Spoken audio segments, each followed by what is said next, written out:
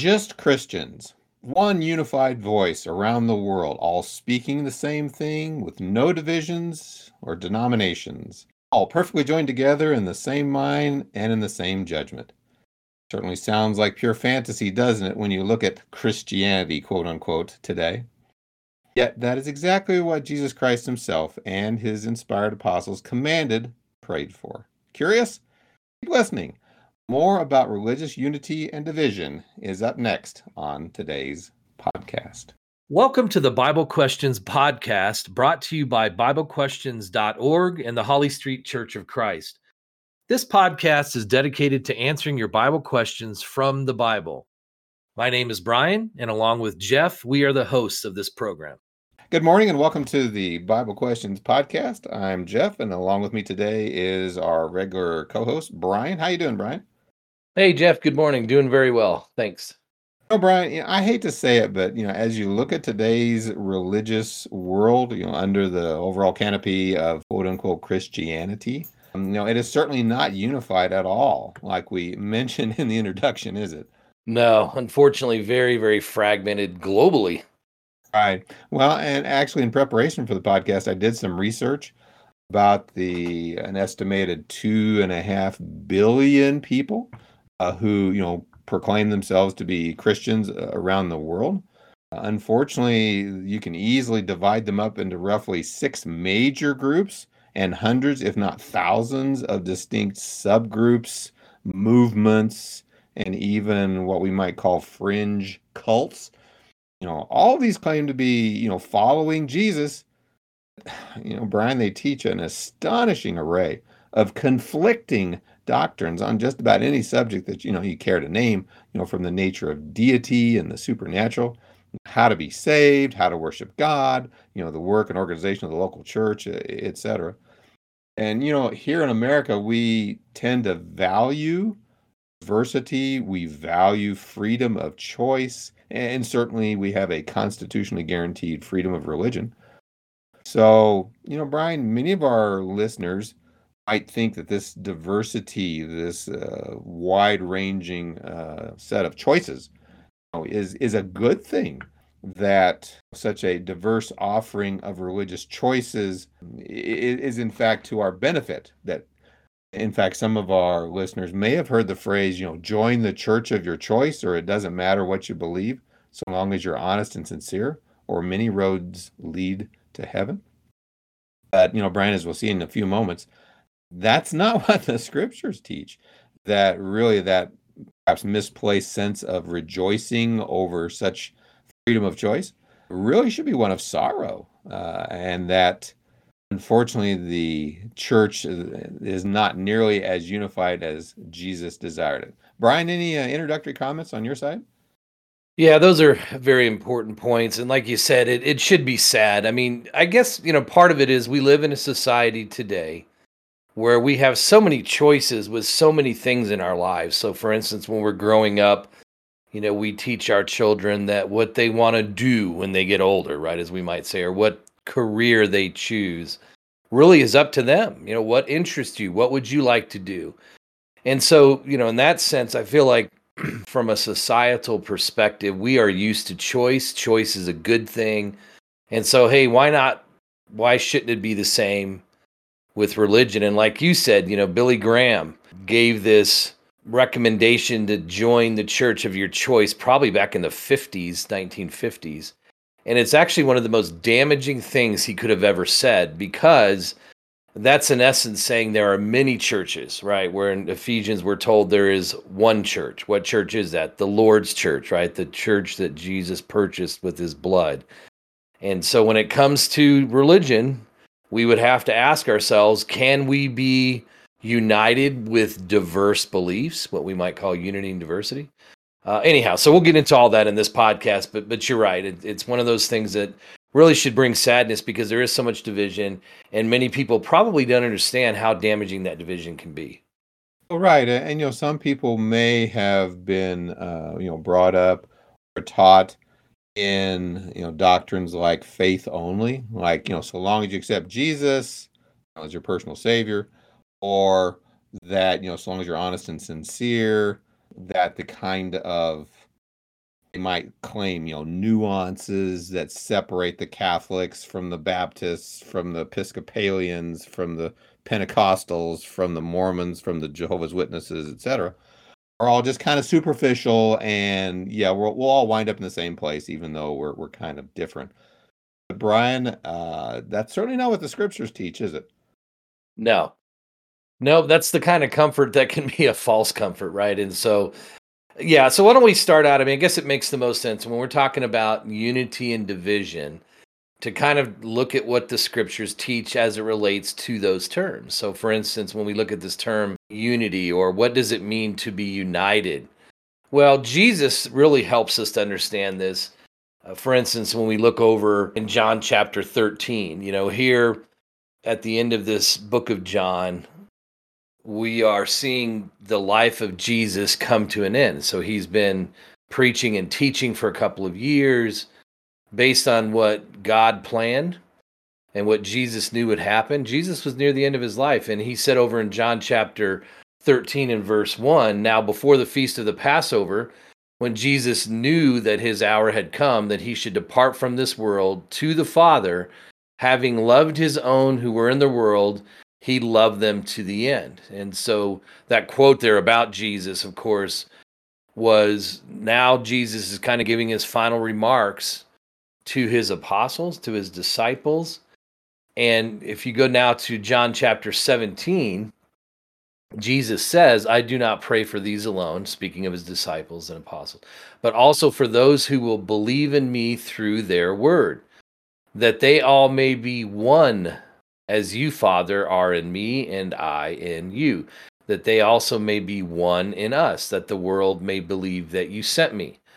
Verse 22, and the glory which you gave me, I have given to them, that they may be one, just as we are one. And then finally, verse 23, I and them and you and me, that they may be perfect in one, and that the world may know that you have sent me, and you have loved them as you have loved me. So Jesus really helps here to, I feel like, clearly define what it means to be united. Of course, he says to be one, that you may be in me, and I in you, and our Father in you, and I, and so forth. Well, of course, we understand he's talking about spiritually. So how is it possible for two people to be united spiritually? Well, they have to use the same standard.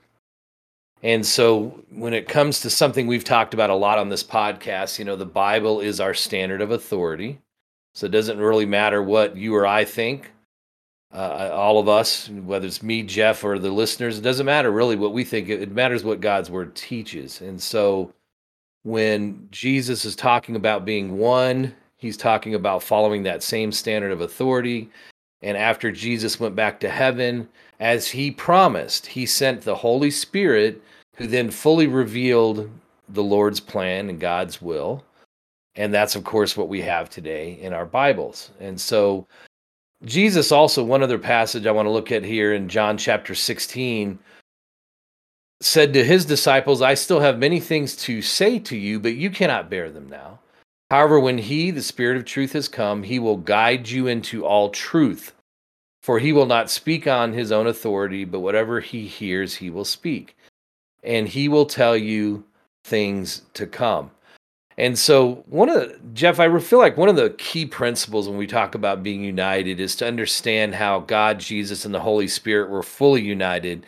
And Jesus said that he didn't come to reveal his own, as in Jesus's plan, but to simply reveal what God's plan was. And the same with the Holy Spirit. Well, if Jesus is only revealing what God's plan was, and the Holy Spirit's only revealing what God's plan was, then we can truly say that they were united. And in contrast with many denominations, for instance, where you look at the founder are different men and women who are espousing their doctrine. What Jesus here is saying is there's only one, and it's called the truth, and it comes from the Father.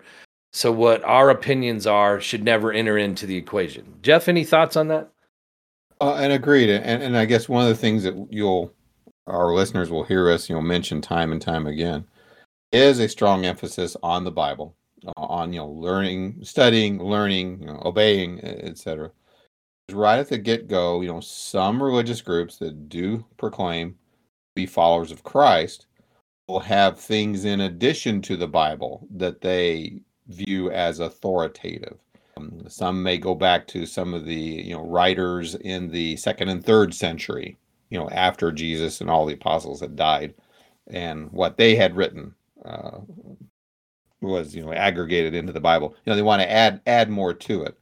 Some people view the writings of modern people that allegedly are inspired as authoritative. And I guess I'm kind of thinking like Mary Baker Eddy or the Mormons with Joseph Smith, etc. So a lot of people will want to add more to the Bible. And of course, some groups that say, well, no, we just only go by the Bible. Now we can, and I know this is not today's emphasis on our podcast, but we can get into Bible study techniques and how to properly study the Bible to glean from it. But certainly, being anchored in what the scriptures say, especially since that's what Jesus and the apostles are, telling us that we need to be. We need to be anchored. We need to be unified. We do need to be able to speak with the same voice, be of the same mind. Yeah, I really appreciate the point you just made about adding to, right? Because there are many religions that will claim, as you pointed out, yes, we're following the Bible. Yes, we agree that the Bible is God's standard. However, we have some additional things we'd like to add. And of course, in Revelation, we know it talks about, being cursed if you add to or take away anything, not just from Revelation, but from Scripture as a whole. And so, over in Amos chapter 3 and verse 3, here the Lord says, can two walk together unless they are agreed? And so when you think about this idea of saying you're united, hey, we're one, as Jesus said, but yet if we completely believe something differently, like you might believe that you need to be baptized for the remission of your sins, well, because the Bible teaches that, but I might believe, well, no, belief alone is fine. We cannot be united, right? Just by logical definition, two cannot walk together in that sense spiritually unless they are agreed. Jeff, we kind of also see another element. So no doubt doctrinal unity is critical, but it's what that doctrinal unity also leads to that I think is important for us to understand. So if I could get you to read Romans chapter 12, verses 9 through 21, that would be great. Okay, sure. Let love be without hypocrisy. Abhor what is evil, cling to what is good. Be kindly affectionate to one another with brotherly love, and honor giving preference to one another, not lagging in diligence, fervent in spirit, serving the Lord, rejoicing in hope, patient in tribulation, continuing steadfastly in prayer, distributing to the needs of the saints, given to hospitality. Bless those who persecute you, bless and do not curse. Rejoice with those who rejoice, and weep with those who weep. Be of the same mind toward one another. Do not set your mind on high things, but associate with the humble. Do not be wise in your own opinion. Repay no one evil for evil. Have regard for good things in the sight of all men. If it is possible, as much as depends on you, live peaceably with all men. Beloved, do not avenge yourselves, but rather give place to wrath, for it is written, vengeance is mine, I will repay, says the Lord. Therefore, if your enemy is hungry, feed him. If he is thirsty, give him a drink. For in doing so, you will heap coals of fire on his head. Do not be overcome by evil, but overcome evil with good. Boy, Brian, there's a lot packed in that passage. Yeah, you read my mind. I was going to say, thanks for reading that lengthy passage. But it's very rich, and I think it also really helps us understand what it means to be united. So no doubt, spiritually, that's all throughout, right? But when you think about how we behave physically towards others, or how we are linked when it comes to spiritual matters in general, for instance, the treatment of one another. So let's just kind of go back through this and look at a few highlights. Number 1, in verse 9, it talks about abhorring what is evil, clinging to what is good. So if we absolutely abhor what's evil and we want to cling to what's good, then we should have every desire to understand, well, what does good mean, right, as God defines it? Well, verse 10, things like being kindly affectionate to one another with brotherly love. We learn through God's word what brotherly love is, phileo type love. Or when we think about Philadelphia, the kind of the city of brotherly love here in the United States, or agape love. We've had a few podcasts recently about that, where, this selfless love. being fervent in spirit, right, to serve the Lord, verse 11, doing things like distributing to the needs of the saints and giving to hospitality. So are we following God's plan and doing the good works that he's given us to do? Maybe helping somebody physically or financially or whatever. Because we're united, verse 15, we rejoice with those who rejoice. We weep with those who weep, right? Because we share this common spiritual bond, then we feel each other's joy and pain. Notice that extends to verse 16, be of the same mind toward one another. Well, what does that mean? It means, as it goes on to say, well, you can't set your mind on high things. You associate with those who are humble and want to do what God would have them to do. And it says, do not be wise in your own opinion, right? So much like we see in Proverbs 3, we do not become wise in our own eyes, but instead we defer, of course, to God. And then 17, repay no one evil for evil. So a Christian, a follower of Christ, doesn't look to get revenge. They understand that the scriptures teach us that vengeance is the Lord's. Verse 18, live peaceably with all men. Verse 19, do not avenge yourselves. And then, of course, vengeance is mine, verse 19 there.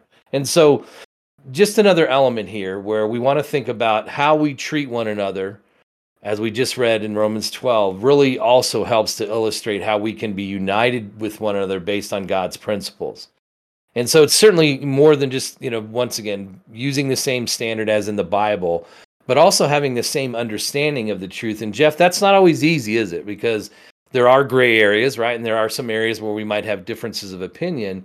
But yet when it comes to those foundational principles, we can definitely still be united in the truth. Right. And it certainly represents what we should be striving for, striving to be united, even in the face of some of the things you mentioned in terms of, some gray areas. It is certainly not you can belong to whatever church you want to. Definitely, that's not true. And of course, while in this section we're talking about, what it means to be united, we talked earlier about, Jesus's prayer for his disciples to be united. But also we see the same kind of sentiment expressed by Paul. And in fact, Brian, if you want to, I'll give you a short passage to read. 1 Corinthians chapter 1, verse 10, Paul speaking to the Christians in Corinth. Yeah, here he says, now I plead with you, brethren, by the name of our Lord Jesus Christ, that you all speak the same thing, and that there be no divisions among you, but that you be perfectly joined together in the same mind and in the same judgment. Yeah, I like that verse because it really defines unity, doesn't it, in that sense? It does. And to kind of even drive the point home even more so, Paul, when he wrote to the Galatians, under the influence of the Holy Spirit, Galatians chapter 1, verse 8. Now, notice how serious this is. Or even if we or an angel from heaven preach any other gospel to you than what we have preached to you, let him be accursed. This is more, way beyond freedom of choice. This is even beyond, preference. This is beyond, you guys ought to be able to get along, agree with one another. This is like, our salvation is at stake. So extremely important. Brian, any other thoughts you might have before we start talking about the benefits of being united? No, yeah, let's move on to that next. Okay. So part of that unity or the benefits of being united is that we are all share a same, I might call it a spiritual bond, or are all members of the same spiritual family, so to speak. Galatians chapter 3, beginning with verse 26, says, for you are all sons of God through faith in Christ Jesus. For as many of you as were baptized into Christ have put on Christ. There is neither Jew nor Greek. There is neither slave nor free. There is neither male nor female, for you are all one in Christ Jesus. And if you are Christ, then you are Abraham's seed and heirs according to the promise. So what we see in this spiritual sense, as those who have been, immersed, of course we would understand that, in water in order to have the forgiveness of sins, have been kind of brought into, God's spiritual family. And so we're one family in Christ. And that certainly as a benefit would somewhat blur, if you will, the distinctions that cause so much strife and division between people today, between, people of different nations, national pride, so to speak, between the sexes, between the races, etc. I mean, sources of a lot of contention today. Once we realize that we're all one in Christ, those things are, secondary, tertiary, really don't matter that much. Certainly from a spiritual perspective, we're all united from that perspective. Certainly, and of course, that would be all, faithful Christians together across the whole world. Also within local congregations, kind of coming together in a local setting to help one another. Each member, contributing what they can to, helping one another and helping the body. I'm reminded of Romans chapter 12, roughly beginning with the verse 1, first 8 verses, but particularly in verse 4. For as we have many members in one body, but all the members do not have the same function, talking about our physical body, but we being many, now talking about people, are one body in Christ and individually members of one another. Having then gifts differing according to the grace that is given to us, let us use them. And he goes on to talk about ministry and teaching and exhorting and giving and leading. So, we each have a role that we can play, within a local congregation to kind of encourage, build up, to be unified, etc. In fact, Brian, I'll give you a little bit longer passage to read. How about Ephesians chapter 4, beginning with verse 11 through verse 16? Yeah, here it says, and he himself gave some to be apostles, some prophets, some evangelists, and some pastors or shepherds and teachers for the equipping of the saints for the work of the ministry, for the edifying of the body of Christ, till we all come to the unity of the faith and of the knowledge of the Son of God, to a perfect man, to the measure of the stature of the fullness of Christ, that we should no longer be children, tossed to and fro and carried about with every wind of doctrine by the trickery of men and the cunning craftiness of deceitful plotting, but speaking the truth in love may grow up in all things into him who is the head, Christ, from whom the whole body, joined and knit together by what every joint supplies, according to the effective working by which every part does its share, causes growth of the body for the edifying of itself in love. There's a lot packed in that one too, isn't there? There is, yeah, very rich passage. And certainly we have apostles and prophets, what they wrote, preserved for our benefit today. And of course, they're dead. But, today we have, evangelists, preachers, we have elders, we have teachers. Of course, in addition to, the scriptures to help, guide us, through the scriptures. Unity of the faith, that's verse 13. Notice the contrast, verse 14. Should no longer be children tossed to and fro with, whichever way the wind blows, doctrine. Now, also notice trickery of men, cunning craftiness, deceitful plotting. As we said at the very beginning of the podcast, the attitude of, join the church of your choice.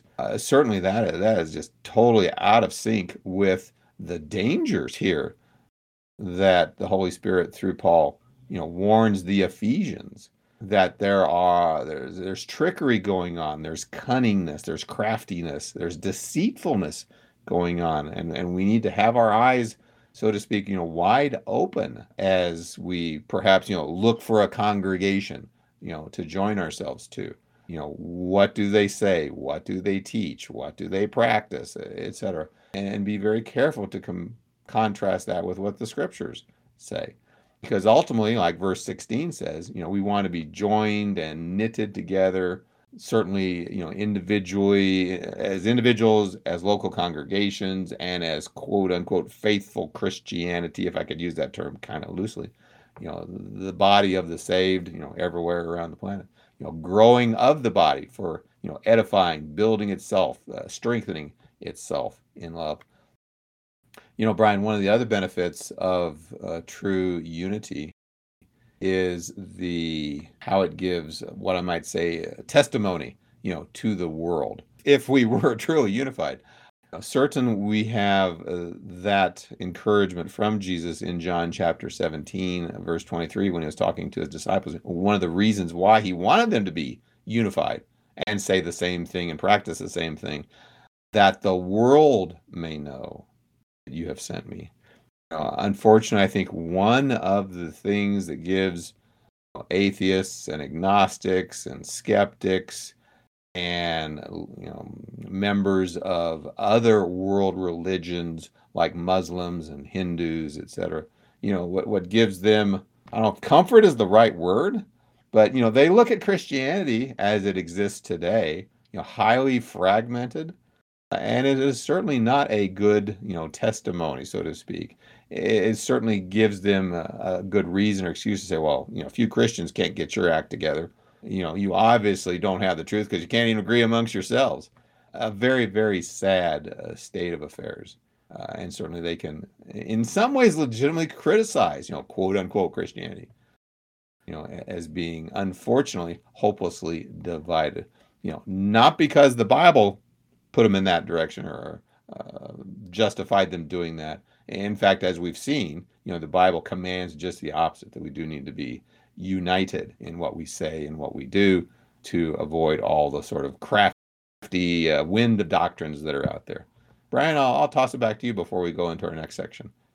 Yeah, when I think about the benefits of unity, and you were talking about kind of at the church level, right? Us working together as a church, and as we read in Ephesians chapter 4, of course, that means that everybody does have to do their part, right? So God has given all of us unique skills and abilities, and how we contribute to our local church really matters. It really allows us to function as a body. I love that analogy because it is just like your body working in harmony together. So, overall, a church can absolutely be productive, can perform the work the Lord has given it to do if they're united, if everyone's united around the truth. And they also have the proper attitude, right, that we were talking about earlier in Romans chapter 12, where you are kind to one another, you have the same mind, you share the same goals, so on and so forth. And so, these warnings that we've read a little bit about, with teachers coming in and teaching and drawing disciples away after themselves,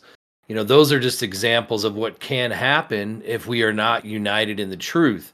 So, for instance, I might come in and tell you, Jeff, having a choir or having a musical instrument would add such depth to our music. Let's just go ahead and do that. And you would say, well, we can consider that if you can give me scriptural authority to do that.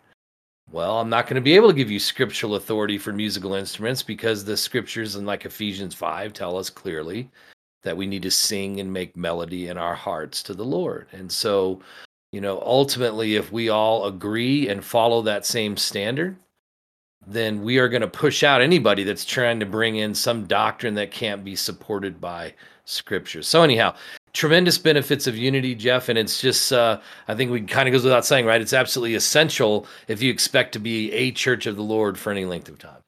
Yeah, exactly. But as we pointed out, unfortunately, that's not the state of affairs we find ourselves in today, is it?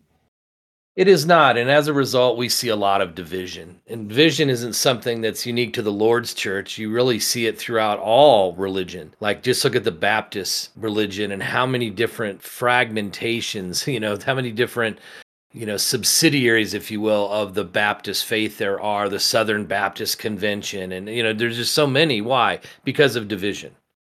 And so ultimately, if you're not united in the truth, then there will be division. And so over in Jude, there are some really good lessons that we can learn about what can happen to men when they walk after their own lusts, for instance. And so, Jeff, could you read Jude 1-7?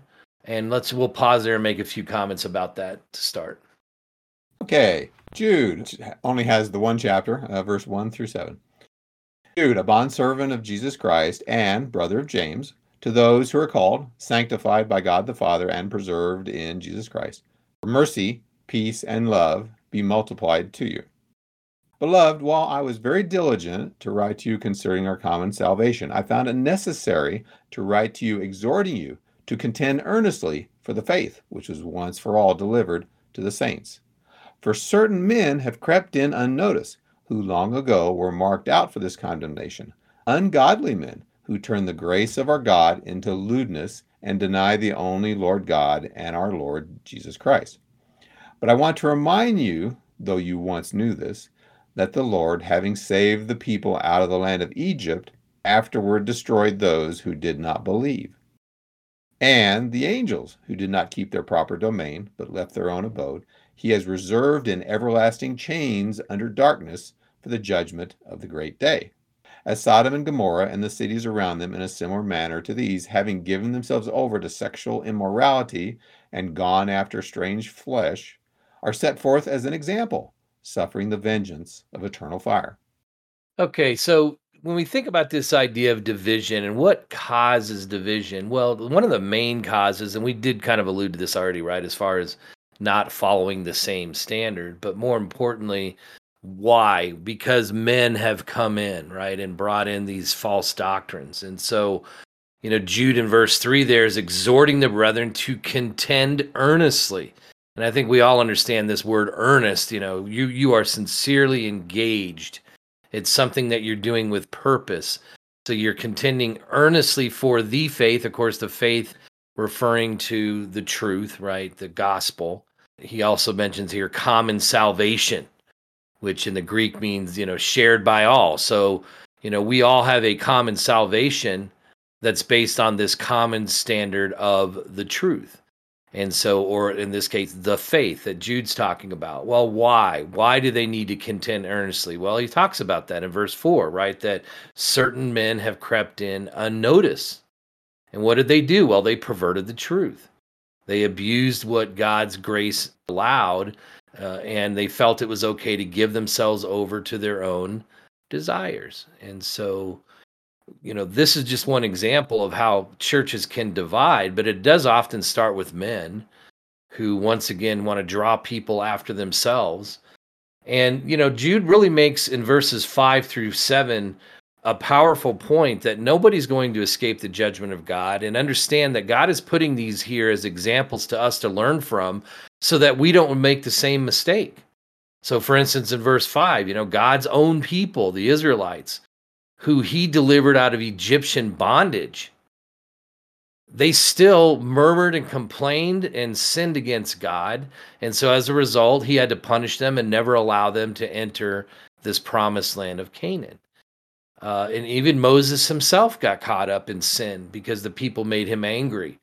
And still his fault, though, right? There were still consequences. Verse 6, even angels who did not keep their proper domain, as it says there, are currently reserved in everlasting chains under darkness for the judgment of the great day. So God is not giving exceptions to angels or anyone, for that matter, that does not want to follow his will. Verse 7, Sodom and Gomorrah, they gave themselves over to sexual immorality, specifically homosexuality, and it says they have gone after strange flesh. Well, what did God do? He destroyed Sodom and Gomorrah.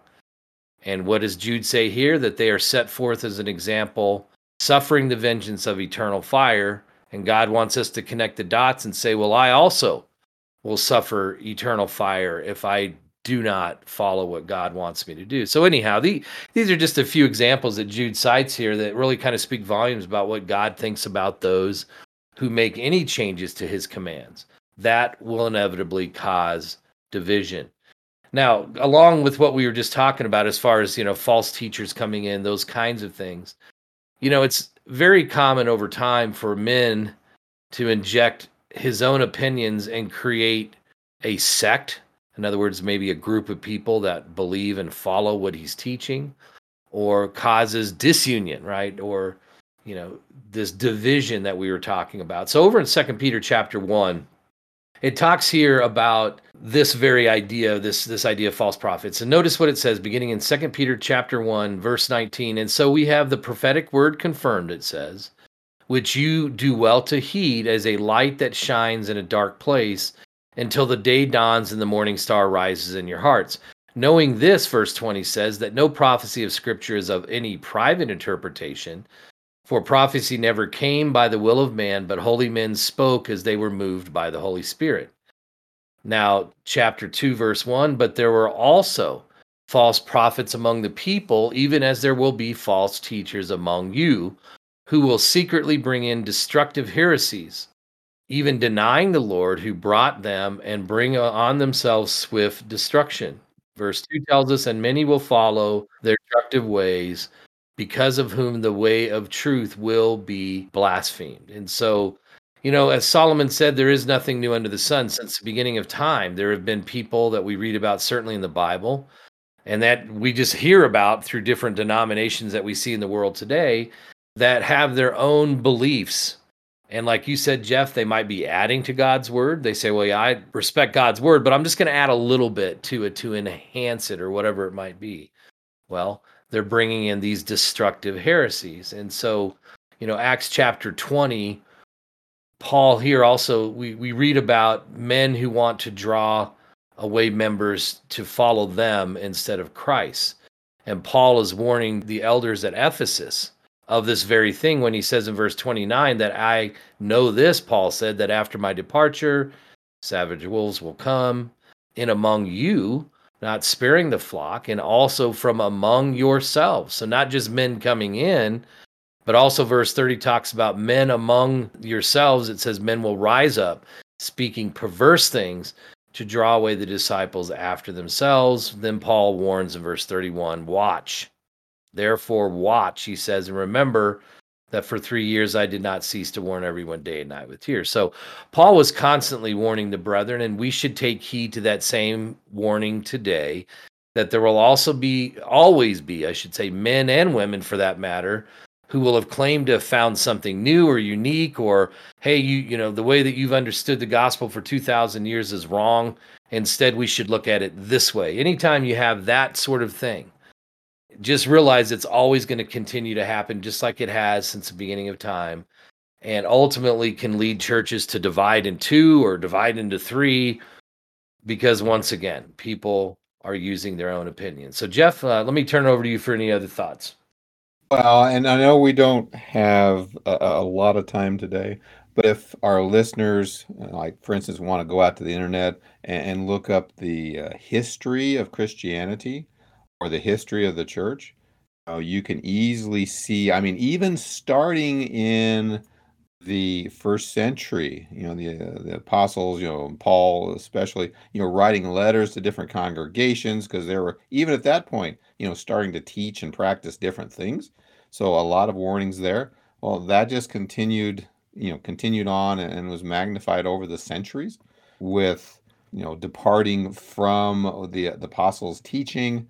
And certainly as you go forward, all kinds of heresies and all kinds of sects, within the Roman Catholic Church as an example, or even in more modern times with the Protestant Reformation, with the Lutherans and the Methodists and the Baptists, and you can run all that way to the modern day with various groups like Jim Jones and David Koresh, or other sects, if you will. It's a very sad state of affairs, but I guess in some ways we shouldn't be surprised, because even within the passages of the New Testament, we were warned that would happen. And of course, they were dealing with, divisions with Gnostics and others, even at their time. Certainly, something to be lamented, but, certainly prophesied. And, as Solomon said, certainly nothing new under the sun. The other thing we just might mention in terms of division, certainly the dangers, a lot of dangers, but I guess for a few moments, let's just focus on, individual congregations, that get some group of members want to adopt, one thing that they haven't, or they want to stop doing something they haven't, whatever the case may be. And, first of all, the discussion starts, but often leads to, squabbling and people picking sides, and congregations getting destroyed. I mean, splitting physically, into, two, totally separate groups. Certainly we kind of see a hint of that when Paul, again, writing to the Corinthians, 1 Corinthians chapter 1, verse 10, where he talks about, speaking the same thing, no divisions, perfectly joined together. So if you continue on, you can see in verse 11, for it has been declared to me concerning you, my brethren, by those of Chloe's household, that there are contentions among you. Now this I say, that each of you says, I'm of Paul, or I'm of Apollos, or I'm of Cephas, or I'm of Christ. Is Christ divided? Was Paul crucified for you, or were you baptized in the name of Paul? And certainly you kind of can see that echoed in some ways, many centuries later. I'm of Luther, I'm of Wesley, I'm of John Smith, I'm of Joseph Smith, etc. And the main divisions, if you will, with congregations following and rallying around, the notable teachings of men. In fact, even we have the example of Peter, as recorded in Galatians chapter 2, verses 11 through 13. Paul writing to the Galatians, now when Peter had come to Antioch, I withstood him to his face, because he was to be blamed. For before certain men came from James, he, Peter, would eat with the Gentiles. And when they came, the men from James, Peter withdrew and separated himself, fearing those who were of the circumcision. And the rest of the Jews also played the hypocrite with him, so that even Barnabas was carried away with their hypocrisy. So here we again, have an example, a very concrete example of, the congregation, starting to split, so to speak. And, we see that happen today. Certainly not only congregation splitting, but, basically the work of the Lord in trying to influence others to become Christians, as well as to encourage fellow Christians to remain faithful, certainly gets hindered. We waste all kinds of time fighting with each other. It's confusing to unbelievers, etc. Brian, just all different kinds of dangers from division. There definitely is. And, this idea of following men and women, one of the things we see in the denominations, especially if you look at the origin of them, they were all started by men or women. Whereas what you read in the Bible is everything centers around Christ. He's our prophet, he's our priest, he's our king. We're not to follow men. And Jeff, I was thinking as you were going through this idea of preacheritis, right? Where sometimes you have somebody at a church, he's the preacher, but oh, by the way, he's the pastor as well. So in other words, he's the single person that leads the entire congregation, when the Bible clearly teaches there needs to be a plurality, right? More than one leader under the name of an elder. But regardless, people get this sort of preacheritis where they take what one man says and they hang on his every word, and anything that he says goes. But yet when you compare what's being taught with the scriptures, you see differences. And more, I would say not more, but certainly several divisions have occurred because people tend to follow what we might call the man instead of the plan, right? God's plan of salvation and so forth. So anyways, yeah, very common, lots of dangers, and certainly something we want to be aware of. And certainly we have, and I don't remember exactly where it's taught, maybe you do, where Jesus, in very graphic language, if the blind lead the blind, both fall into the ditch. Mm-hmm. It's not like you can say, well, I follow my pastor, preacher, my reverend, or whatever term people might use today, and that's okay, because if they're wrong and I follow them in that being wrong, well, that's okay. God will judge them, because they're the ones in authority. It's like, no, it doesn't work that way. That's it. And it's interesting when we talk about division. Some might ask, well, isn't division always bad? In some ways, you could say, well, yeah, because that means there's sin involved, right? Most likely, if there's going to be some division, it's probably because of sin. So in that sense, yeah, all division's bad. But are there times where division is necessary? So let's think about that question for a moment. In that sense, then, if the answer is, well, yes, there are times where division is necessary, then we can answer the question, is division always bad? Well, the answer would be no, right? So anyhow, what are we talking about here? Well, first and foremost, if we look in 1 Corinthians chapter 11 and verse 19, here again, Paul talking to the church at Corinth, just as we were reading a bit ago.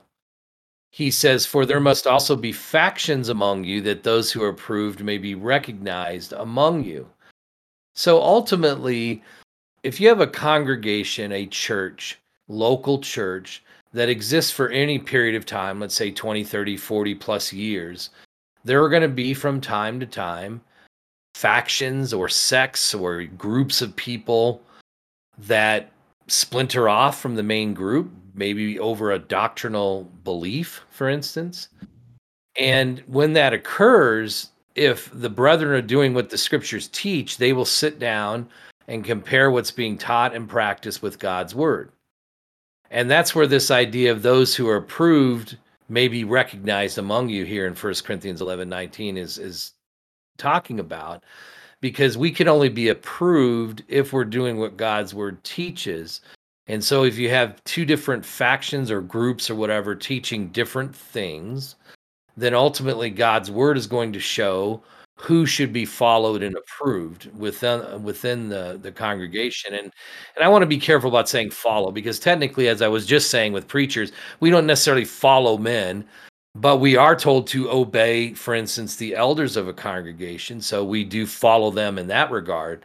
But once again, there are going to be times where people have differing beliefs. And so to find out what the truth is, you study God's word, and those who are teaching God's word are approved. The others, of course, will be not approved, and they might be rebuked, for instance. Over in Matthew chapter 10, Jeff, could I get you to read verses 34 through 37, talking about how the truth at times will cause division? Right. And in this context, of course, we need to remind our listeners that this is Jesus speaking. Do not think that I came to bring peace on earth. I did not come to bring peace, but a sword. I've come to set a man against his father, a daughter against her mother, and a daughter-in-law against her mother-in-law. A man's enemies will be those of his own household. He who loves father or mother more than me is not worthy of me.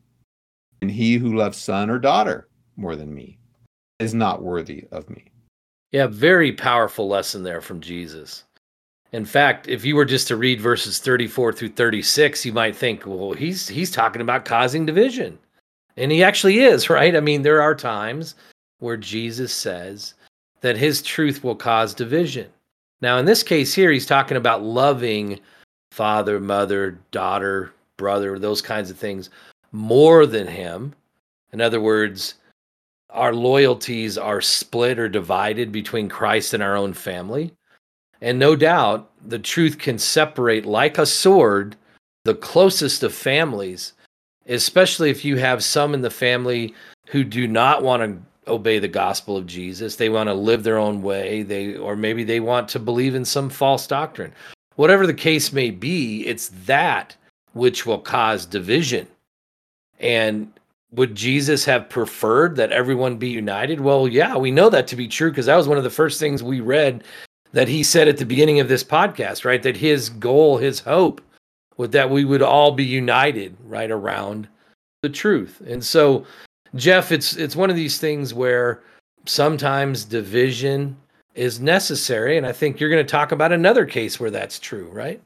Right. And division within the family. I'm kind of thinking, maybe less so in families where some people in the family might be Baptist and others might be Methodist and others are Lutheran.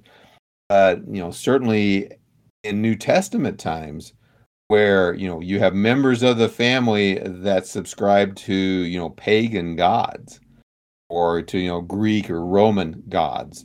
And, some of them decide to follow, quote unquote, the one true God, source of division. Or, even in modern times, you have like mixed marriages between like a Christian and a Muslim or a Hindu and a Christian, etc. Can very much cause. Or if a member of a Hindu family decides to convert to Christianity, that can be a major source of division. And as you said, it's like Jesus saying, who are you gonna love and respect more? Your parents, your siblings, etc., or Jesus. Now, I'm not obviously suggesting that you persecute them or you kill them or you just get really mean or in their face or anything along those lines. But yeah, you may have to make a choice between doing what your family says and doing what Jesus says. kind of continuing on, there's a certain responsibility that faithful Christians have, certainly within the context of the local congregation, of withdrawing our congregational discipline from those who walk disorderly or who would sow the seeds of discord, if you would, within the local congregation, to help, keep the church, local congregation, pure, and reduce the chance of division. Romans chapter 16 comes to mind, verses 17 and 18. Paul speaking to the Romans. Now I urge you, brethren, note those who cause divisions and offenses, contrary to the doctrine which you learned, and avoid them. For those who are such do not serve our Lord Jesus Christ, but their own belly, and by smooth words and flattering speech deceive the hearts of the simple. Necessary to notice and necessary to avoid. Brian, you want to go ahead and read 2 Thessalonians chapter 3, verse 6 for our listeners? Yes, here it says, but we command you, brethren, in the name of our Lord Jesus Christ, that you withdraw from every brother who walks disorderly and not according to the tradition which he received from us. Right. So yet again, very similar to Romans chapter 16. And likewise, Ephesians chapter 5, it's kind of a lengthy passage. We're not going to read the whole thing, but basically, if you kind of look through the whole chapter of Ephesians 5, talks about being imitators of God. And then in contrast, verse 3, fornication, all uncleanness, covetousness, let it not even be named among you. Goes on, filthiness, foolish talking, coarse jesting, fornication, covetousness, idolatry, etc. But for our discussion today, if you come on down to verse 7, therefore, now watch it, it's like 2 points. Therefore, do not be partakers with them. Don't do the same things. And verse 11, have no fellowship with the unfruitful works of darkness, but rather expose them. So once again, pointing things out, making discerning judgments, etc. And one thing I might just kind of toss in here, Brian, is some people say, well, now wait a minute, doesn't that contradict, I think it's Matthew chapter 7, where it says, judge not? It's like, well, of course, we would have to view that passage and these passages here, bring them together and try to harmonize them, because even in Matthew chapter 7, there is a judging, a discerning that's going on. In fact, I think that passage also says, once you've taken care of yourself, then you're able to take care of the problem that your brother has. Likewise here, we need to be discerning. We need to make scripture-based judgments of who's teaching the truth and emulate their example, and who's not teaching the truth, and try to work with them, try to convince them, try to study with them, encourage them to study themselves out of that. But if not, then we need to note them, mark them, avoid them, etc. In fact, 1 John chapter 2, verse 18, where John says, little children, is the last hour, and as you've heard, that Antichrist is coming. Even now many Antichrists have come, by which we know that it is the last hour. They went out from us, but they were not of us. For if they had been of us, they would have continued with us. And again, talking about false teachers. But they went out that they might be made manifest that none of them were of us.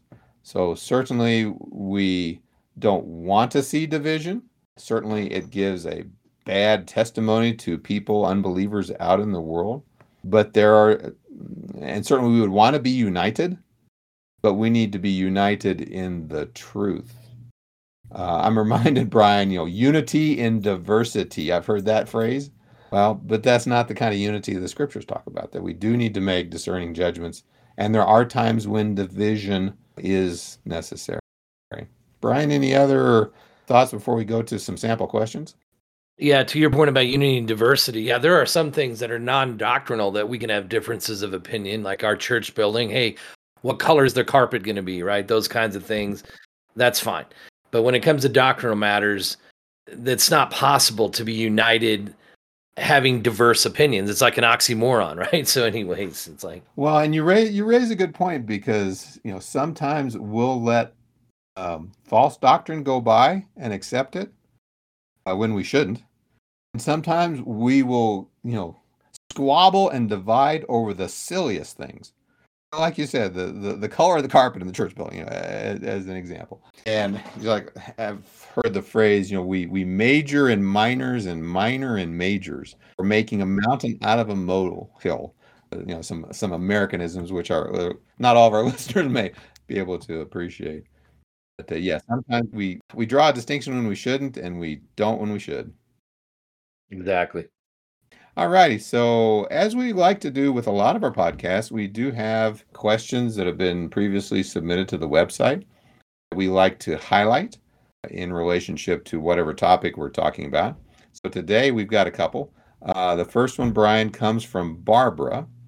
So she writes in, why do churches split over things like not singing the right kind of songs or getting so caught up in the traditions of a denomination which are not so according to God's word, that we just miss it altogether? Why do they split over such things? Yeah, it's a good question. And really, I guess you could say the answers vary. I mean, I think at a base level, it's probably pride. When we were just talking about like the color of the carpet or whatever, if you were to split with your brethren over something like that, I can only assume it's because of pride or something else, right? Something ungodly that's happening there. But I mean, as we've been talking about all along, I mean, ultimately, God would prefer that we never divide, right? And we know, as we just read a couple times, actually now, 1 Corinthians 1:10, that's not going to happen if you're truly united around the truth and you are not wise in your own eyes, right? You're humble. If somebody does have a difference in opinion on what color the carpet should be or what kinds of songs to sing, then certainly let's talk about it. Because, for instance, with songs, there could be unscriptural songs. And so it would be appropriate for somebody to raise a concern about something unscriptural in a song and, it would be sinful to keep singing it. Well, they're not trying to cause division. They're just trying to stay within what the truth teaches. And so in that sense, it's very healthy to have sensible, logical, calm, maybe I should say, discussions about differences. And so we were talking a lot about men that come in unaware or people that rise up from within a congregation. Sometimes people can take non-doctrinal things. So going back to Barbara's question about like kinds of songs, or maybe even some traditions that we see in a denomination.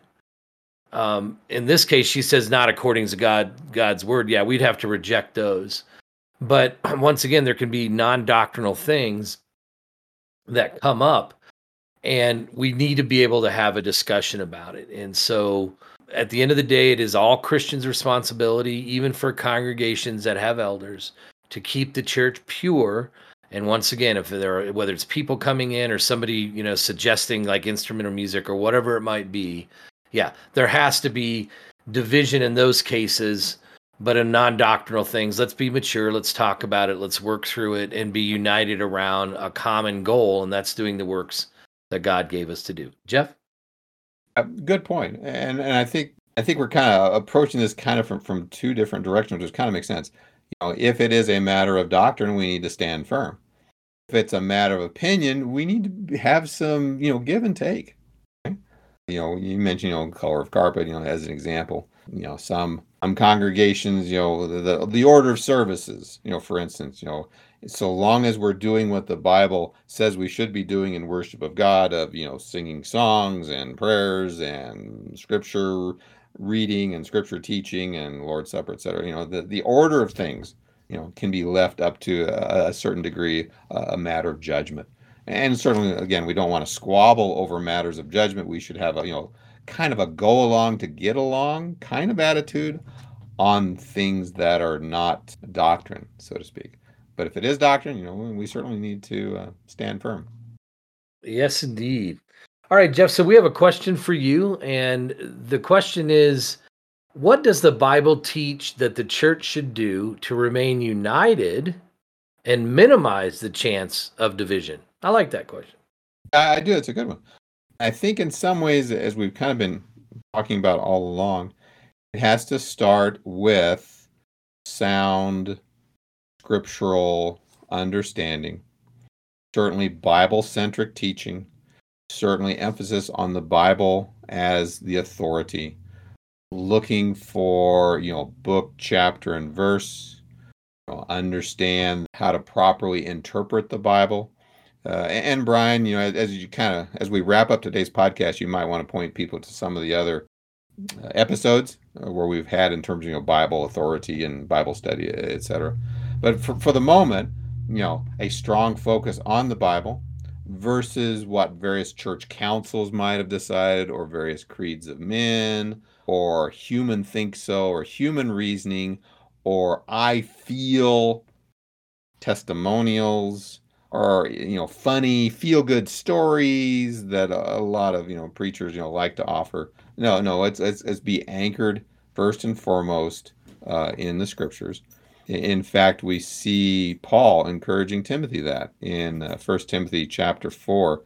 Well, Brian, to kind of drive this point home, why don't you go ahead and read for our listeners 2 Timothy chapter 4, beginning verse 2 through verse 5. And for our listeners, keep in mind, the strong emphasis in terms of the scripture should have. Yeah, here Paul is encouraging Timothy. In verse 2, he says, "Preach the word, be ready in season and out of season. Convince, rebuke, exhort with all longsuffering and teaching.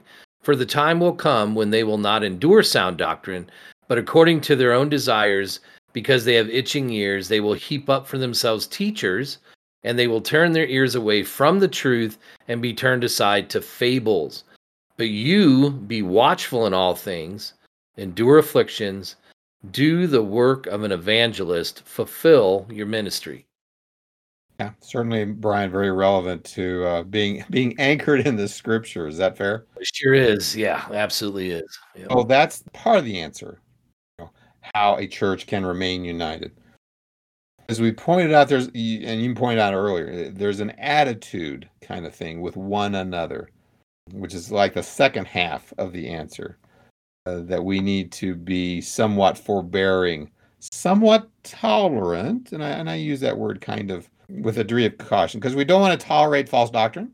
We don't want to tolerate people that want to divide, but we do want to be somewhat tolerant where we can. Ephesians chapter 4, verses 1 through 3. Paul speaking to the Ephesians, "I therefore, the prisoner of the Lord, beseech you to walk worthy of the calling with which you were called, with all lowliness and gentleness, with long suffering, bearing with one another in love, endeavoring to keep the unity of the Spirit in the bond of peace."